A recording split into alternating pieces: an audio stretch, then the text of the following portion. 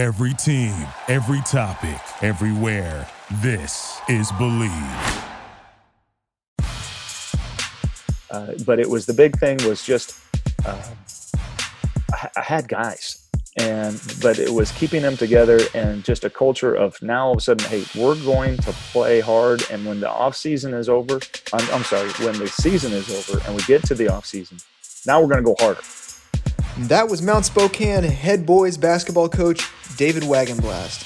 His Wildcats made a run to the 3A state title game in 2019. They returned to the Dome in March. He's today's guest. Welcome to Dan Dickau's Quarantine Series on the Scorebook Live Today podcast. As the world of sports is shut down due to the coronavirus, we're ramping things up a notch here at Scorebook Live. Every weekday, Dan interviews an expert in the world of sports, from star hoopers and coaches like Steve Kerr, Jamal Crawford, and Doug Christie, to seven-time Mr. Olympia bodybuilder Phil Heath. We hope you're entertained and maybe learn a thing or two as we navigate these uncertain times. The easiest way to tune in is by subscribing. In addition to our weekly Washington High School sports news and conversation podcast released Thursdays, hosted by myself, Andy Bueller, fellow reporter Todd Millis, Dan is bringing you interviews just like this one, delivered 5 days a week. Head to wherever you get your podcast, subscribe for free, and while you're there, leave a review. We'd love to hear from you. Before we get to Dan's interview today, a word from our sponsor. This podcast is brought to you by Washington Federal. Washington Federal is a local bank and portfolio lender with more than 200 branches across 8 states, more than 32,000 fee-free ATMs, 24/7 online and mobile banking with drive-up ATMs. And Washington Federal is a proud sponsor of Scorebook Live. They care deeply about high school sports and the communities that support them across the entire state of Washington. Head to WFDbank.com to learn how they can help you meet your financial goals. That's WAFDbank.com. Washington Federal, a neighbor you can count on. We hope everybody's staying safe and healthy. We're just as excited for high school sports to return as you are. Now, Dan Dickau.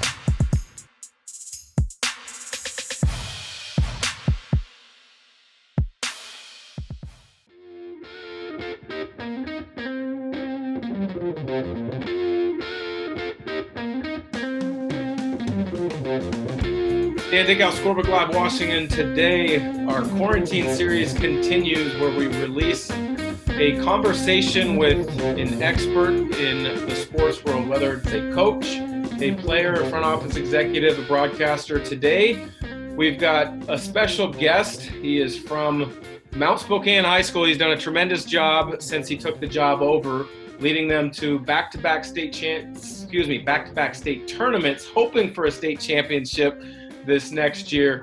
David Wagenblast. David, thanks for joining. Hopefully you and your family are all safe and healthy at these times. Yeah, thank you very much. Yeah, we are.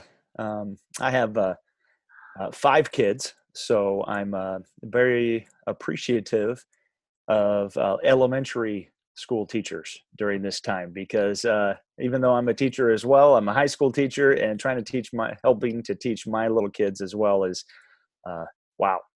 Elementary school teachers are saints. That's what I'm discovering.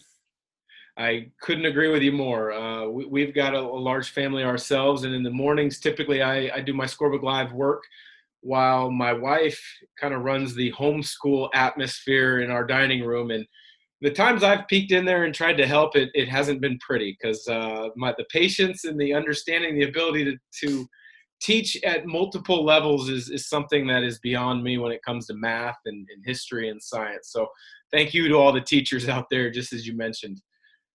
You did mention you're currently a teacher at the high school level while you're coaching Mount Spokane. Is that something when you were growing up you felt was going to be your calling, what you wanted to do is become a teacher, but I would imagine more importantly a basketball coach and guiding young men? Yeah, honestly, I'll never forget the conversation of even getting me started in that direction. I grew up on a wheat farm down in Eastern Oregon, and I was talking with my dad and, talking about wanting to be potentially a farmer because that's what I knew and that's what I liked. But he's like, well, what else? I'm like, well, I want to be at the time, Pac-10. I want to be a Pac-10 basketball coach. And he just starts to laugh and he's like, well, I mean, how about high school? and, have you ever thought about being a teacher? And that was the very first moment that I even thought, oh, well, yeah. No. And I was like, that. So from there, I got into teaching, and that as a direction, and I was fortunate enough to get into coaching at Eastern Oregon University. I was an assistant. We had a JV team, and that's where I first got started in coaching, was as an assistant coach at Eastern Oregon University, and I did that for 2 years, even though when I was going to school there. And that experience really kind of leapfrogged where I was able to go. Because after that, I went and got my first teaching job down in Beaverton.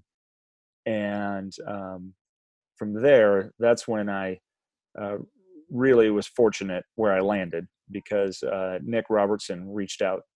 And Nick was the head coach at Beaverton High School at the time. And Nick's in the Oregon Sports Hall of Fame, so he's kind of knows his stuff, and so he was a huge mentor for me, and a big reason why I'm where I'm at today. Yeah, I've crossed paths with Nick Robertson a few times, being down in the Portland area myself, and I've never heard an opposing coach say a bad word about him. So it shows a lot of the impact that he's had in the Oregon basketball scene. But you talked about goal and dream of being maybe a Pac-10 coach at the time, which is now Pac-12. And I've always felt like to be a coach at that level, you've got to constantly keep learning and striving to stay at the cutting edge of your own philosophy of where the game is headed. One thing that I've been impressed with your high school coaching path is you do that same thing. You and I've had multiple conversations over the years about, in this situation, what would you do? In this situation, I talked to this college coach and they recommended this. Where do you get that kind of drive and passion to keep learning the game, to keep kind of turning over new stones to help yourself become a better coach and help your team become a better team? Probably because, if my mom was here, she'd answer it that I was a competitive freak as a little guy. So it really just comes down to wanting to always get better. And I just, losing is no fun, and winning takes a lot of hard work. And winning is it's really about wanting to get better and enjoying the process. I kind of a nerd about it. I love learning new ways that people approach the game. And to me, that's some of the fun things that I especially like about coaching is going out and hearing how other people do something.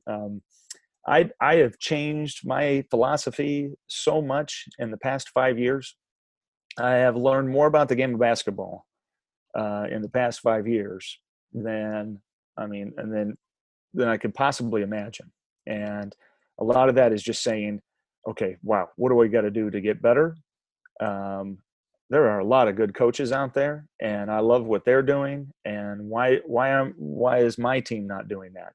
It was like, what can I do to help my team get better? And so I have no problem reaching out.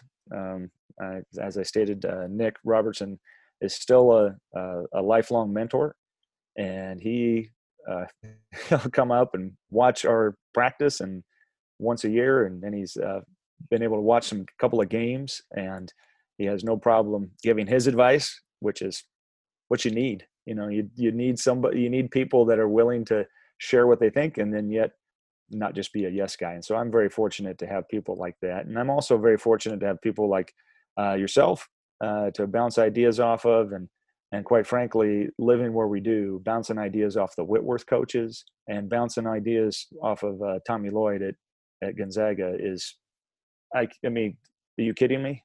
The fact that I get a chance to do that and that people are willing and they want to have conversations with you, I feel very fortunate, and that's what it's all been about for me. Yeah, I think as I've kind of gone through this project for Scorebook Live Washington and talking to coaches at all different levels, I think the biggest takeaway that I've gotten is the best coaches continue to have a thirst to learn and reach out and grow their network and build their network and help other coaches at different levels, regardless of what that level is. And I definitely see that in you and your program, what you've done here. And the growth in your program has been pretty astounding for anybody who follows high school basketball in the state of Washington, in particular the Spokane area.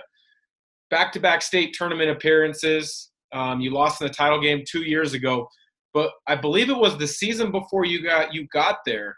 It might have been a 0-win or a 1-win season. How did you take that job and kind of decide these are the steps that we need to take to build us into a good program? Yeah, the biggest question mark in getting into head coaching is taking the right job.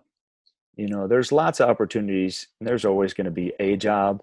But the lessons that I learned from past mentors like Coach Robertson or Coach Gaby at Shadle Park was you want to take a job where you can be successful. And it's hard to get those good jobs because, you got to have experience and so on and so forth. But Mount Spokane to me was just a gold mine because if you looked at what they were doing in all of their other sports, they were having success. They were, they've been great in baseball for years. They were great in football. They've just been tough. And so I looked at that and was like, there's got to be athletes there. And that's the big thing was getting the job. I want to say, the year before they'd only won one game, and maybe one game in like a couple years. And so getting the job, there was like, well, of course we're going to come in and we're going to win. That's just the expectation. But so that first year we only won 3. And the thing that was crazy was people were excited. But we were in games. And it was just the fact though, that the biggest thing that we did is sometimes I feel like it's tough when you're in situations. I mean, obviously you have to have players, and that's just all there's to it. Like my first year, some unreal kids. Oh my gosh. I mean, these guys are going to be great leaders someday. And there's some great kids from that class, but our best player was a college golfer. And, and versus, our best player right now is division. He's one of the best players in the state. And so you gotta have guys. And, but that first year I knew that we had players because they had success at the middle school level. And so that very first year that I took was a group of guys that we kept them all on the freshman team. Now, could they have competed up on the JVs? Easily. But I kept them together. And the biggest reason why is because I wanted them to have to stay together and to continue to feel like winning was a mindset and an expectation. I didn't want there to be 1 second of breaking the guys apart or potentially moving guys up and yet not winning. Because I think you got to learn how to win. And then I think there's so much to the game of just walking on the court and going, well, of course we're going to win. And so that group as sophomores, 4 of them, they moved up. And then they played for 3 years, and we were fortunate enough that we actually went to the Dome 3 years in a row. You shorted us a year, but apologize. We went 3 years in a row, and that was, that was pretty exciting. So that group as sophomores, they got a chance to play, and then as juniors, they were our group that took us, and then as seniors, we got a chance to play in the state championship, and but it was the big thing was just. I had guys, but it was keeping them together and just a culture of now all of a sudden, hey, we're going to play hard. And when the off season is over, when the season is over and we get to the off season, now we're going to go harder. And that's the biggest difference is that I've really seen is the culture of success is from all the other programs is now with us as well. The basketball guys, instead of transferring and maybe going to prep, they're coming to our school. And or maybe, you know, how people just, you know, they move before, so the basketball players weren't necessarily coming, and now the basketball players are coming, and that's the biggest difference. Well, you mentioned a culture of winning and a culture of success. In your opinion, is there one special ingredient? Is it communication? Is it work ethic? Is it competitiveness that you try to instill in your program? Yeah, I mean, one of the biggest things we try and talk about is our culture, and what do you want your culture to look like? And not for one second did we ever talk about changing anything. It's always been, and it always will continue to be, hey, let's build our culture. What do you guys want it to look like? And the guys have really bought into that, and just from my 20 some years of being around college players and guys that have been there before and showing, hey, this is what it takes to get there. This is what they have done to get there. You know, the guys have bought in, and they just really work hard. And the nice thing is I'm working with kids that have just been nothing but unselfish. And when your best players are unselfish, I mean, you have a chance to be really good. And I've been lucky. I've had some great kids, some great families, and some kids that when they were like, oh, this guy, he's, you know, they are willing to be coached. They're willing to be pushed and know that, hey, okay, if this is going to get us better, and, you know, then let's do it. And so I've been very fortunate to be with a great group of kids. Willing to be coached is something that stuck out right there to me, because I think that a lot of times separates really good to great players is the willingness to be coached and take that constructive criticism, build upon the foundations of your game. You have a young man who has been a starter since his freshman year. He'll be going into his senior year next year. He's already committed to Boise State. You mentioned he's one of the better players in the state. Tyson Degenhart, he almost fits that profile to a T. I've had a chance to work with him on quite a few occasions, and he's very coachable. He looks at the game as far as wanting to build it up from the foundation up. You have a guy like that. How easy is it to coach the rest of your team when you've got a, quote, great player taking the coaching and buying in as much as anybody ever has? It means everything. As you know, you've been around so many guys where that wasn't the case. You know, when your best player is selfish and doesn't practice hard or takes plays off or has excuses, well, you're not gonna have a lot of success. Well, and that for us, Tyson is he's just been the total opposite of that last player I explained, and he's been great.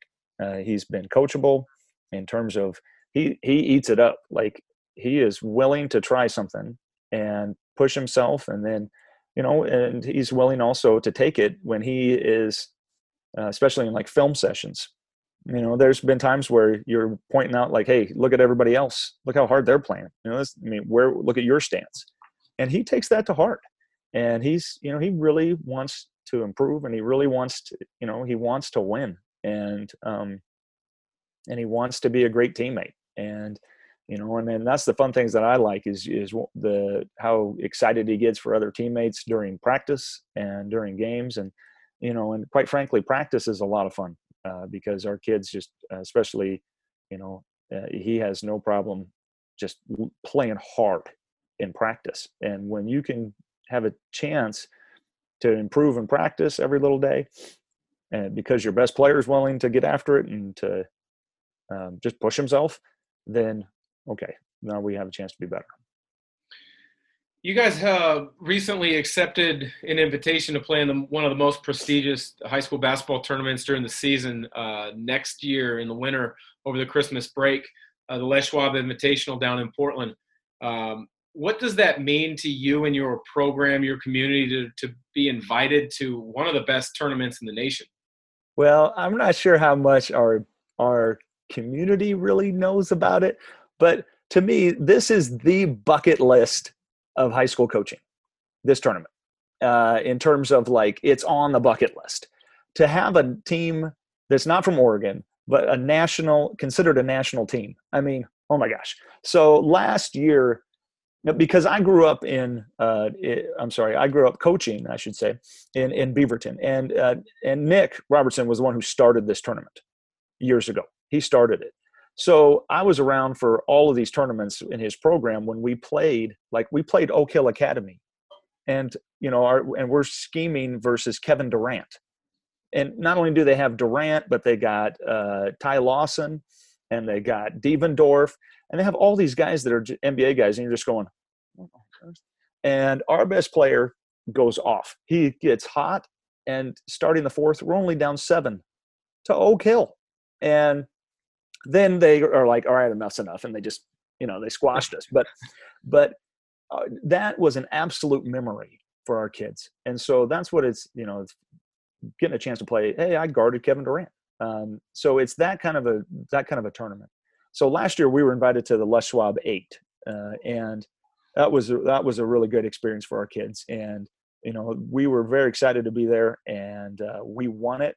We beat a really good Pacifica Christian team from Newport Beach, California, and in the championship. And that was a high level fun game. And and in warm-ups in the Les Schwab, you can dunk. And so so there's a guy there, there's I don't know if it's Baller TV or somebody's there filming the action, and he filmed one Tyson dunk, and then he was like, all right, forget that. And he went down to the other end, and they're down windmilling and doing all kinds of great stuff. And then, because nobody else in my team we're not impressing in warmups, but I'll tell you, we came out and we won. I think we won by about 20. And so that kind of opened the eyes of the guys who run the tournament. And then when we played Eastside Catholic in the first round of state and went to overtime with them, that's when they were like, because Eastside Catholic came in second this year in the Les Schwab. They only lost to Mater Dei. And so, and the fact that, our point guard went toe-to-toe, JoJo Anderson went toe-to-toe with Nolan Hickman, and no disrespect to those kids at Eastside Catholic. Holy cow, they are spectacular. But for, JoJo to go toe-to-toe with Nolan, knowing that, Hickman just got an offer from Arizona, I was like, wow, Joe, he's quite the player as well in his own right. Well, it speaks to that culture of winning. And if you have that, you're not going to back down from any challenge. You're going to trust the preparation that you had. You're going to trust the work that you've put in. And that kind of leads me to the last question before I let you go is, this time you don't have the ability to see your student athletes in the hallways at school. You don't have a chance to connect with them in the gym when it's allowed by WIA rules. But how are you staying connected to your guys right now, and how are you as a coach improving during this time? To stay connected with the kids, there's only so much you're really supposed to do in terms of legally reaching out, but we're reaching out to kids and seeing how they're doing. And I did a Google meeting banquet. So that was the first one I ever did, and that was actually the moment that I told the guys that we were invited to the Les Schwab. And so to see their reactions with their parents on on the Google meeting, them jumping up and down in their house and kind of running around because they know how big this is. That was really cool. For me, in terms of improving, I have watched hours of those NABC championship production clinics.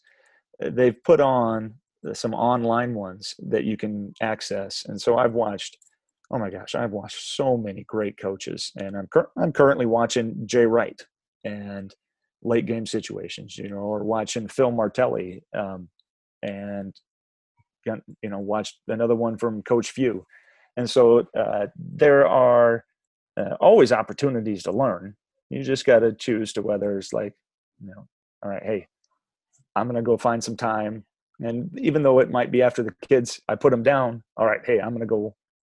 But that's what I choose to do. And because of that, I feel like, oh my gosh, I've gotten a chance to really learn. And I'm very fortunate because I have a wonderful staff. And we are total nerds throughout the year. We have a group text that every other day I'm getting something and we're sharing. And one of my assistants he runs our athletic Twitter basketball page, and he made highlights for each kid on Huddle and has put those out. And we've had college coaches kind of, hit us up on those. And, but my staff is just as nerdy as me in terms of like we talking and going, well, what do you think about this? Or, hey, I learned this. And that's been pretty fun. So we actually are doing Zoom meetings as well. That's awesome to hear, because in these trying times, I think it's the people that the people, the businesses, the athletes that don't have that woe is me attitude, but the attitude of I'm going to get better during this time, that are going to show a ton of improvement and be ready to take the advantage of the opportunities when they arise, when everything is said and done. So, Coach, I appreciate the time. Hopefully we will connect again in the Spokane area in person, as opposed to on a Zoom meeting when this all pandemic is all cleared up. So thanks again. Best of luck, and keep watching those videos and getting ready for next year, Coach. All right. Appreciate it. Thank you, Dan.